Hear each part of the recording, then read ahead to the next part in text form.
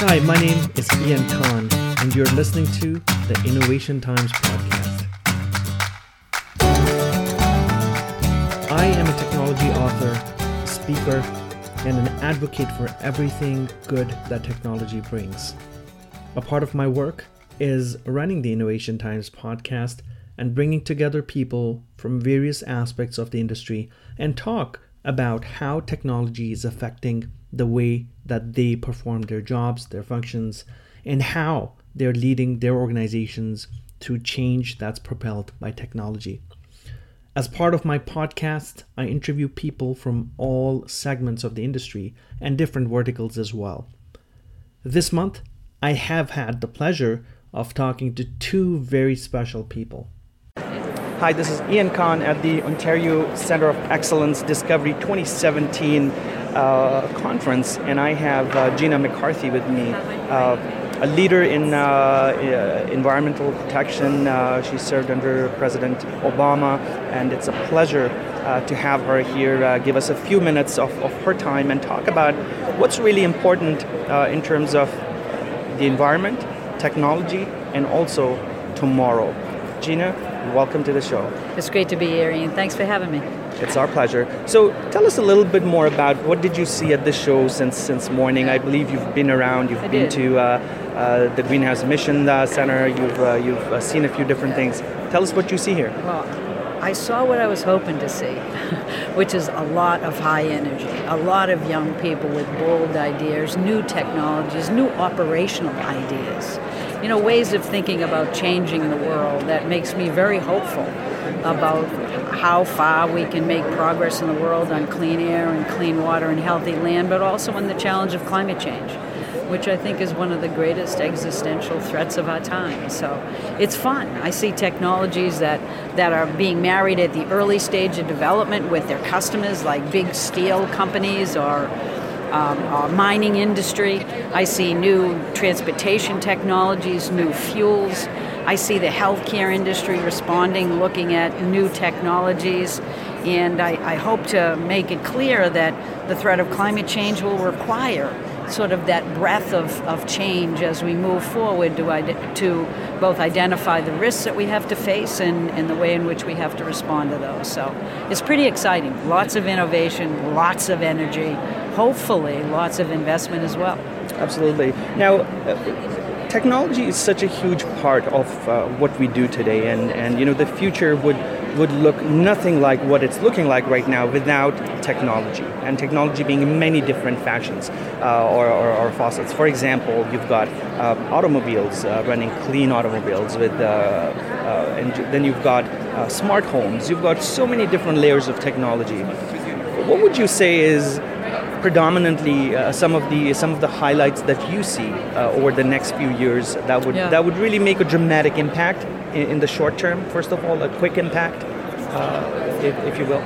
Well, one of the areas that's the fastest growing still in the U.S., even though we have cleaner vehicles and are moving forward with that, is in the transportation area.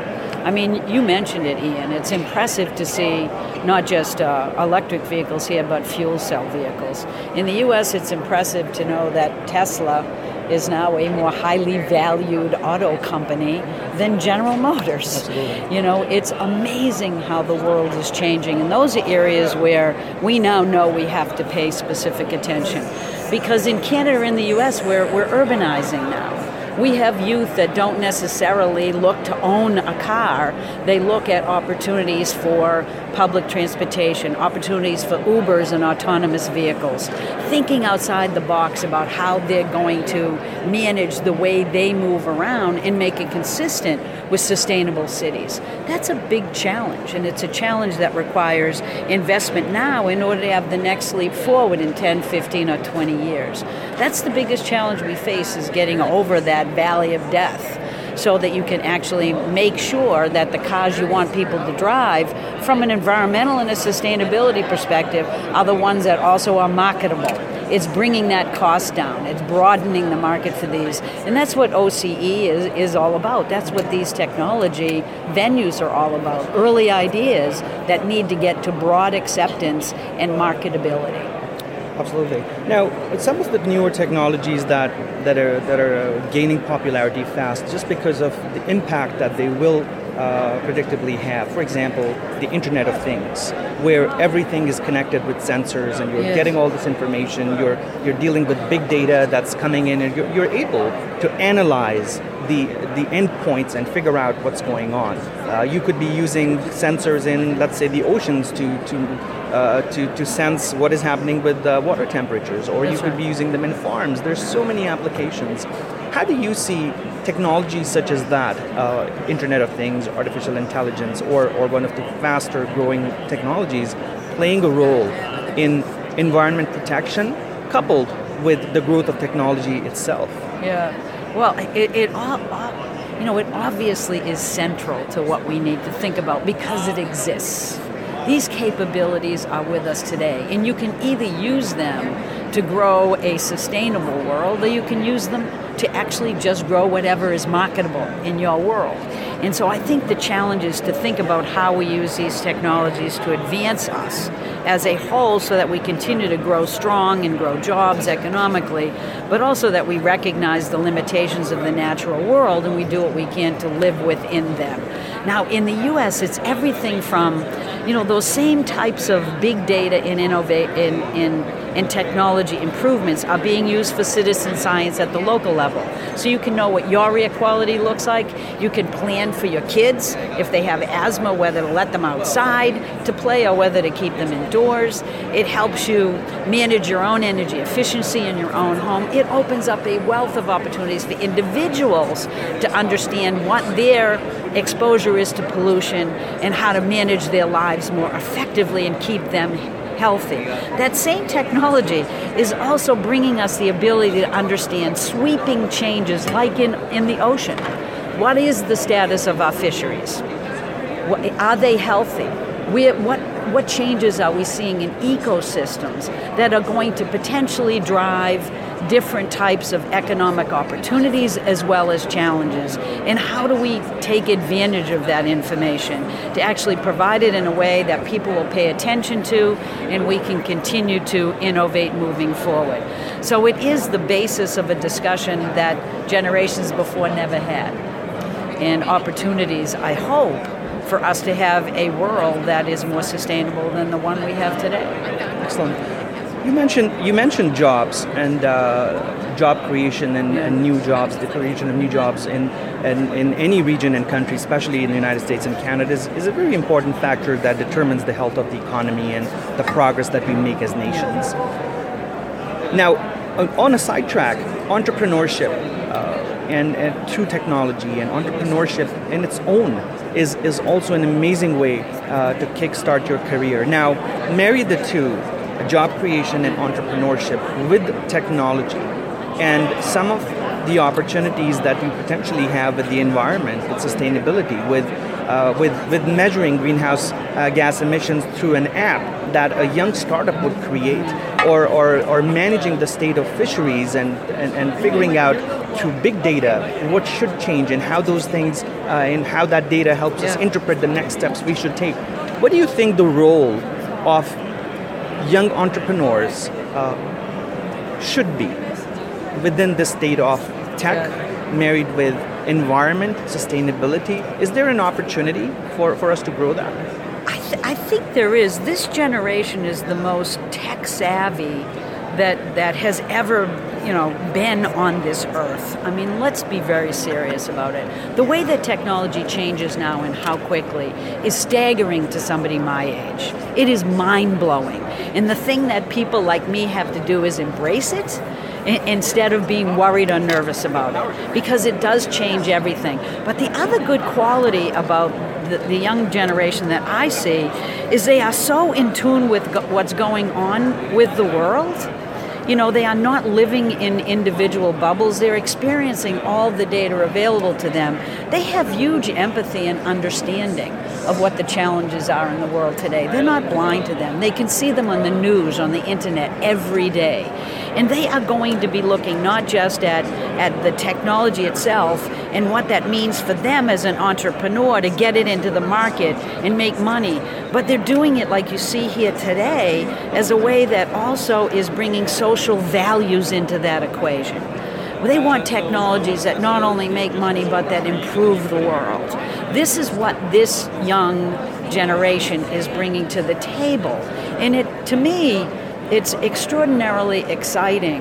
But perhaps more importantly, at a time in the United States where, we have an administration that's not necessarily looking to embrace research and science the way that we hoped, it's encouraging to be here, and hopefully I'll go back renewed to the U.S. and bring that sense of hope back again, because it is all about science, it's all about data, it's all about technology, it's all about the innovation and the entrepreneurship, and that's what's going to keep our countries growing strong. Now, let me ask you really, as we conclude this interview just shortly, I know you're short of time, you have a keynote coming up shortly as well. If we boil down everything, we do to make things better for the greater world, I think one word that I can think about is value creation. It's about creating value that can benefit others more than anything else. Now, keeping value creation at the back of our minds, what do you think are some of the main one or two things that you would say are very important? Would it be being more innovative? Would it be focused more on creating value? What would it be? What would be the sum total of advice for the broader community that you think we should look for? Well, Ian, I have a funny feeling that you should be doing the keynote coming up, because it's a great entree into discussing what we see today and what we need. I think the most important thing that I have learned is communication. You can create value, but you need to explain to people why it's of value to them, why it matters to their family, why it matters to their economy, what it means for their lives. So I think the most important thing is, when you're looking at marketing these new technologies and thinking about it, it's so important to make it personal. It's so important to connect not just to your own customers, but to allow your customers to actually take advantage of the value it adds to them and their company and the people that work there. People don't just want jobs now, they want a mission. And I love it. It means that the world will head in a direction where, those that are now vulnerable will be protected.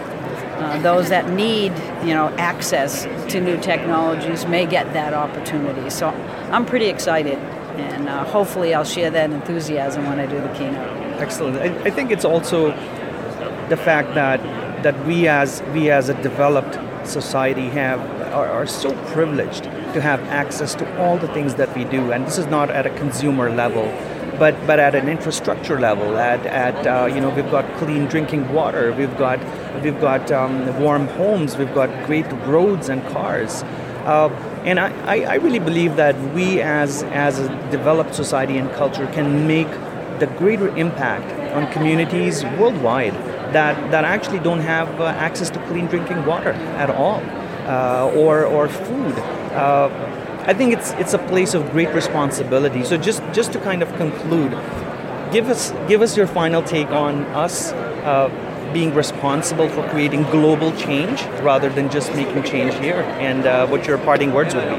Well, I think we need to provide that leadership, and I think you hit the nail on the head. Is the most important thing is that developed countries should support developing countries moving forward and recognize that we all call this Earth our home.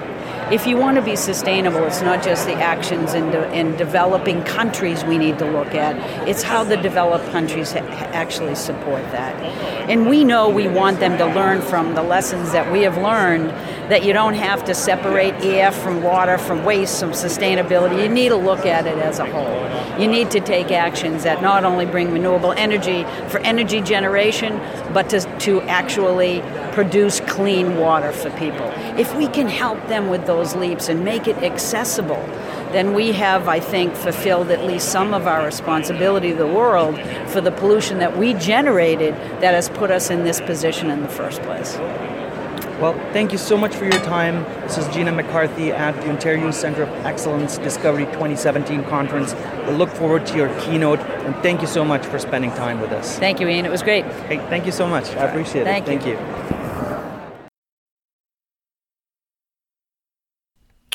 Our first guest is Ginamccarthy. McCarthy held the position of Assistant Administrator of the U.S. EPA from 2009 to 2013. And she worked intensively on environmental issues at state and local levels, and became the EPA administrator under President Obama. So she's done a lot of work in protecting the environment and making sure that the changes that are happening in the environment around us are sustained and contained in a way so that they're not degrading the environment in which we live.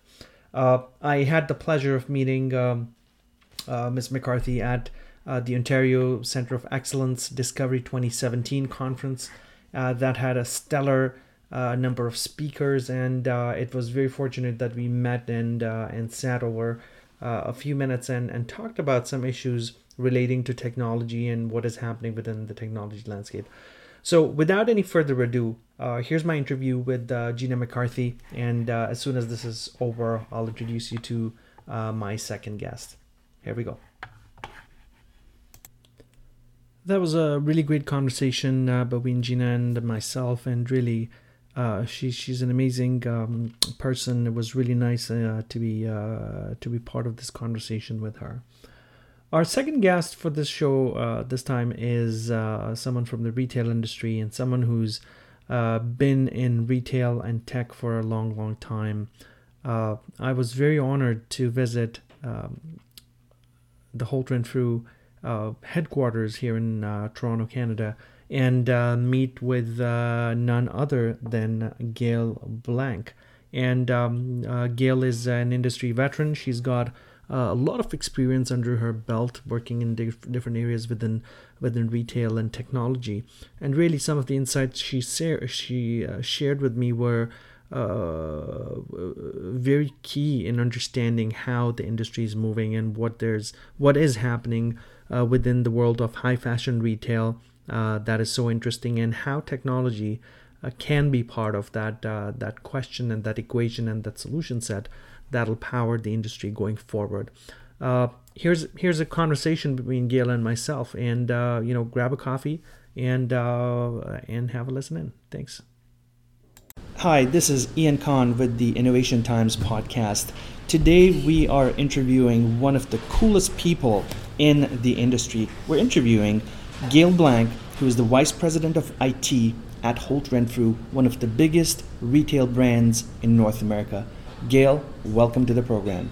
Thank you, Ian. Glad to be here. Tell us what's on your plate. What is keeping you awake at night? Tell us all about it.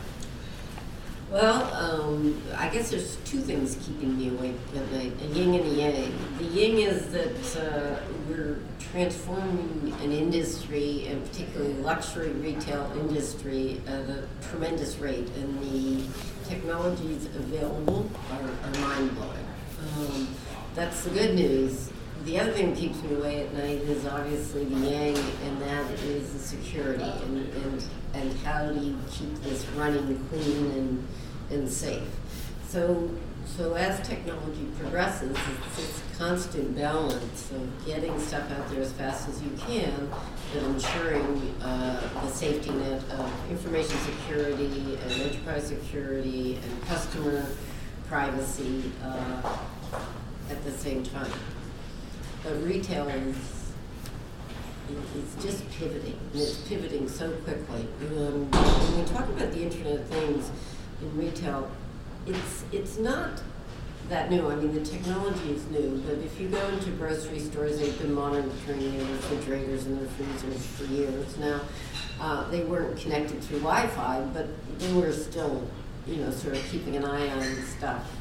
Now the opportunity for keeping an eye on it real time and less expensively is huge. But those were the efficiency kinds of plays. Now it's about effectiveness. You can look at using technology not only to understand where your customer physically is, if he or she gives you the right to, but you can start to learn based on their past behavior, based on the stuff going on in their lives. If you start to access all their social media, and you can really become the notion of a relationship with a customer becomes even more possible. And when I spent time at Loblaws and Walmart, this is something you would do in a sort of at scale approach. But in the luxury world, this can be one-to-one. I mean, your customers have tremendous expectations about the experience they're going to have, and you can actually use technology in a way that creates really tight relationships. And there are two critical success factors for a luxury retailer, different than, I would say, a mass retailer. One is that relationship with the customer, because that is the key thing. The second is understanding where your inventory is, because our inventory in luxury is unique. It's got two characteristics that make it that much more interesting in the digital age. The two things are, one, it's expensive. This is very expensive inventory. You can't keep it in the back room or a warehouse to ship online. It's just way too expensive. The other thing is it's scarce.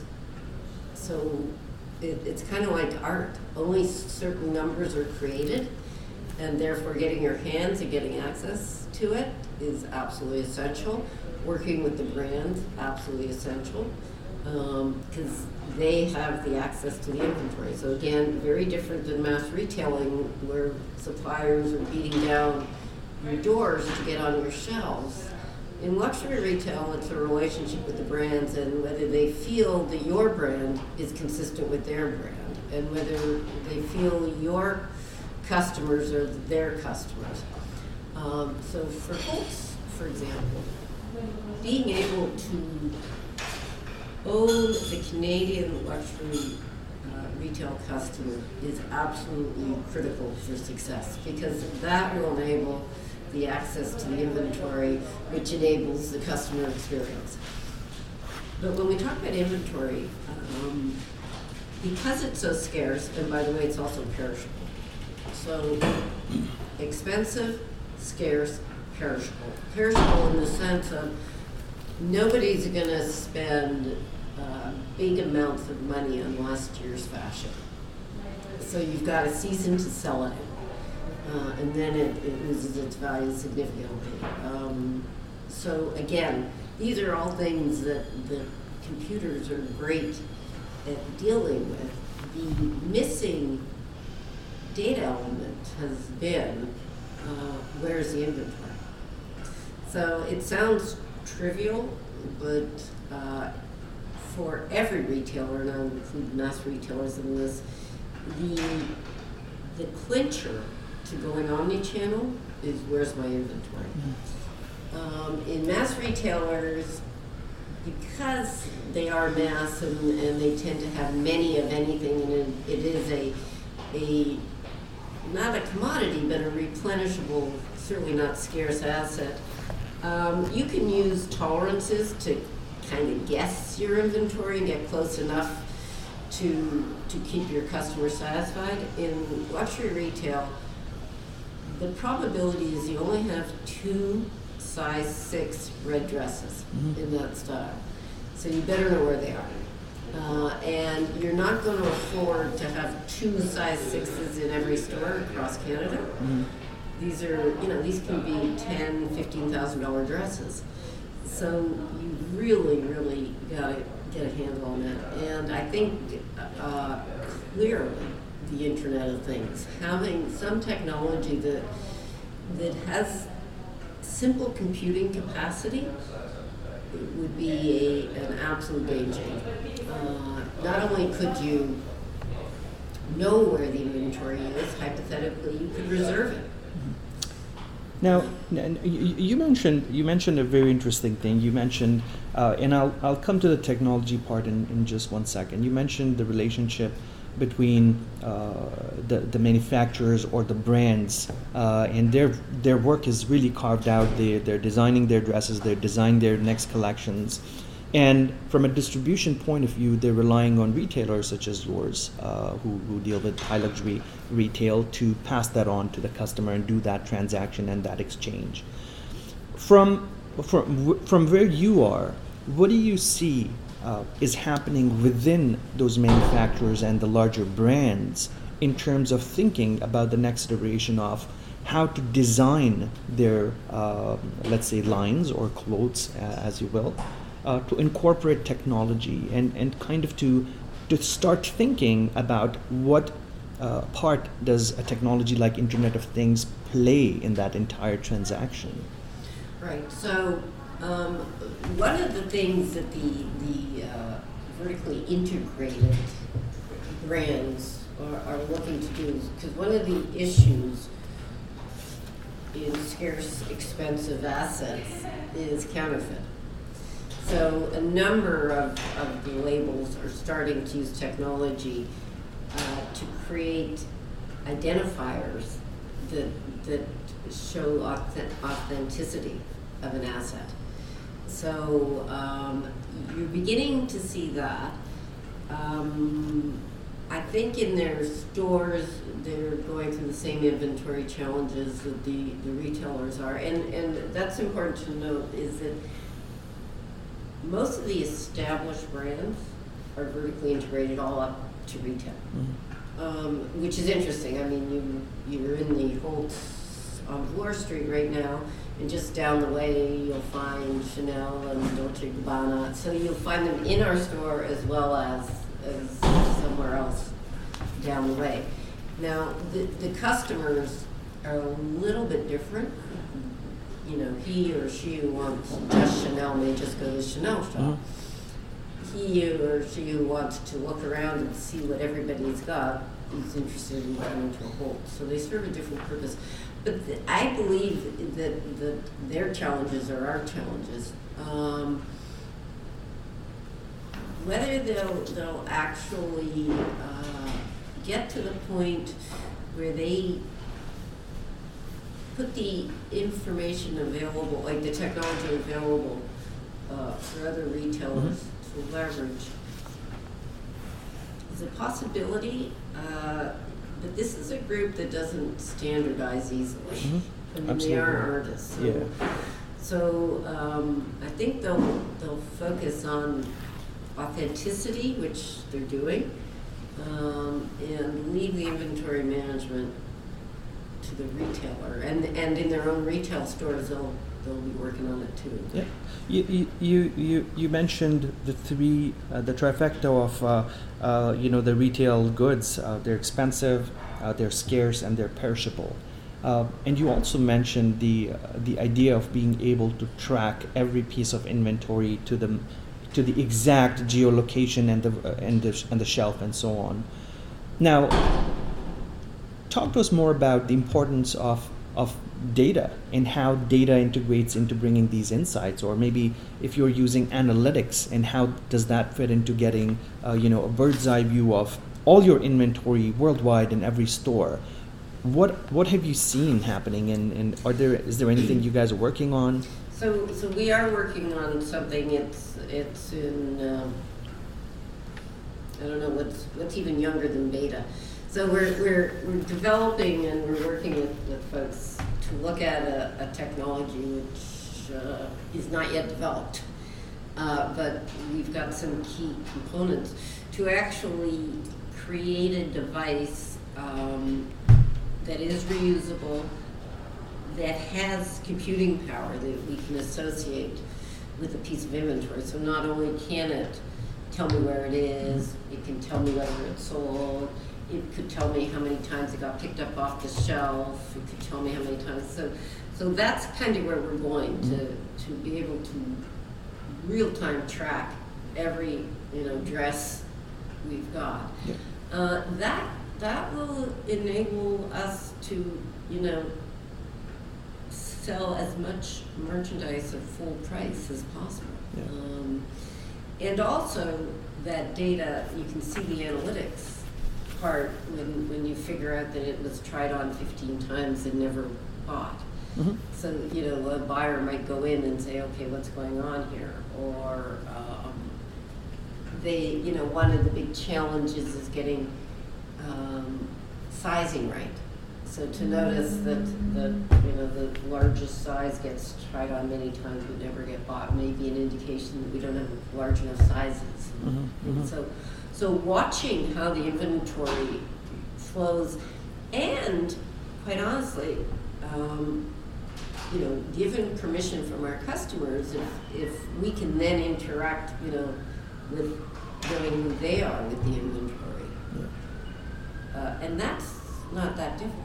Yeah. So I would think that as compared to the retailers such as Walmart's, the Targets, and the Sears of the world, where there's literally thousands and millions of pieces of inventory and there's a huge volume, I guess in those circumstances you can talk about big data and you're collecting statistics. In luxury retail, we're kind of looking at microdata. We're looking at a very small subset of data, but really rich in the quality of it. Yes, and there's a notion of being able to define your data. Every retailer has a merchandise hierarchy that kind of drives their universe. And what's unique about luxury retail is that the merchandise hierarchy reflects brands, but it doesn't reflect commodities easily. So by commodities, what I mean is interchangeability. So it would be very interesting to know how many black dresses you sold that were knee length, and then so you have to take the data and commoditize it to start to understand different sort of buying patterns. And then you would uncommoditize it to understand which of your brands are really doing well. But I also think that so much of the data is going to come from social media. So if we're about luxury and trends and stuff like that, we've got to have a real good ear to the universe and who's doing what. Yeah. So whereas what sells is an indicator, what's going on in the world, who are the trendsetters, what's the color going to be, how's it going to show, getting those right is huge. And I think the real opportunity there for us is social media, is being able to mine all of what's going on and figuring out how to mine it and over time get control of it. Yeah. Now, a very interesting point, and I'm sure you know a lot of, let's say, retailers, or let's say retailers in other segments such as the Amazons, the Netflixes of the world. They've started using artificial intelligence to provide those shopper recommendations and to suggest different models and such like. Now, I have two questions. Now, the first one is around shopper experience. How do you design that shopper experience through a platform such as artificial intelligence within stores? And what are your insights on how the stores of tomorrow will be different from those of today when you've incorporated the mirrors that will help you visualize yourself in the dress that sits in aisle 21D, and you just press a button, and without trying the dress, you literally can see yourself in that technology-powered mirror to see what you look like, and then you can try the dress on. Also, the price point of the dresses is so high that it might not be possible to try all the dresses all the time. So that's one part of my question. What do you think about where retail experience is going? And then I'll ask the second question. So I think there are tools that help, particularly with the scarcity issue. And something like those mirrors are really, really important. But I think it's also important that luxury retail is still, so there's kind of, it bifurcates. There are those who are more transactional and do research and then search for scarcity and buy, and those are transactional. So, for instance, you saw a dress and you know you want it and you just buy it, and there are people who just do that. And then there are the people who have relationships with our associates who turn to them for all the help. Now, those folks will use analytics, and they'll also use their own acumen. So there's a bit of art and science. So I remember you bought those red shoes, or it shows me, and this dress is in the exact same shade, and it's just coming in, and would you be interested, that kind of stuff. So that's a bit of human and technology to make sure you've got the right color red. Yep. So I think there's a lot of opportunity to find out what people want based on what they're saying and what they're buying, and then fulfill that dream. And it's going to be more than, even at a place like Walmart, merchants will still say it's a mixture of art and science. So if Walmart's a mixture of art and science is 80% and art is 20%, we're more 50-50. Because there's so much art in fashion. And brand recognition. Yeah. Now, the human element within selling is so critical, and I think it again, as you said, it boils down to having that personalized relationships, especially within luxury retail, where you've got a set of customers that always work with you, and you're their personal shopper, if you will, and you're their human recommendation engine to tell them what's coming on to the shelves tomorrow and what they can pre-book. So I think I just wanted to highlight the importance of that human element, despite the technologies that are powering up the experiences that we're having, the amazing amount of innovation, if you will, within retail or any industry. I think that human element is still present, and it still will be, despite all the technological evolution of things. And there's no replacement for that. We talk a lot about innovation in general, and how technology will take over everything, and everything will be automated, and we will lose our jobs. But I think that there's no replacement for that human element, and plays a key part in the value chain within luxury retail, from the manufacturer to the end customer. Everything is handcrafted and so on. Do you see the manufacturers or the labels or the brands automating things, or do you think they'll still stay with the ways that they have? The handmade, the couture. What do you see happening there? So definitely they'll stay with the couture. I mean, there's a market, people value it, but I suspect that they diversify and wherever possible, without tarnishing their brand, they will look for efficiencies. But I think they have no need for mass production. So there's nothing in it. They actually, scarcity is part of the business model, to the point where some people, if you can't sell at full price, would rather see it destroyed than marked down. Yeah.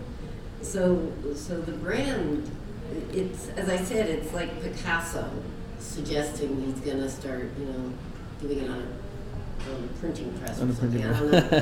It's that close to art. Yeah. But it's got to be.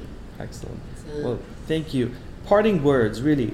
What would you tell what would you tell vendors of technology, innovators, and people who are out there trying to best create and recreate those experiences, and helping retailers like yourselves do a much more engaging job with engaging with your customers? What would your advice be to those technology companies out there in terms of where your needs are now and tomorrow, and where they should focus. Yeah. So you know, you got to keep focusing on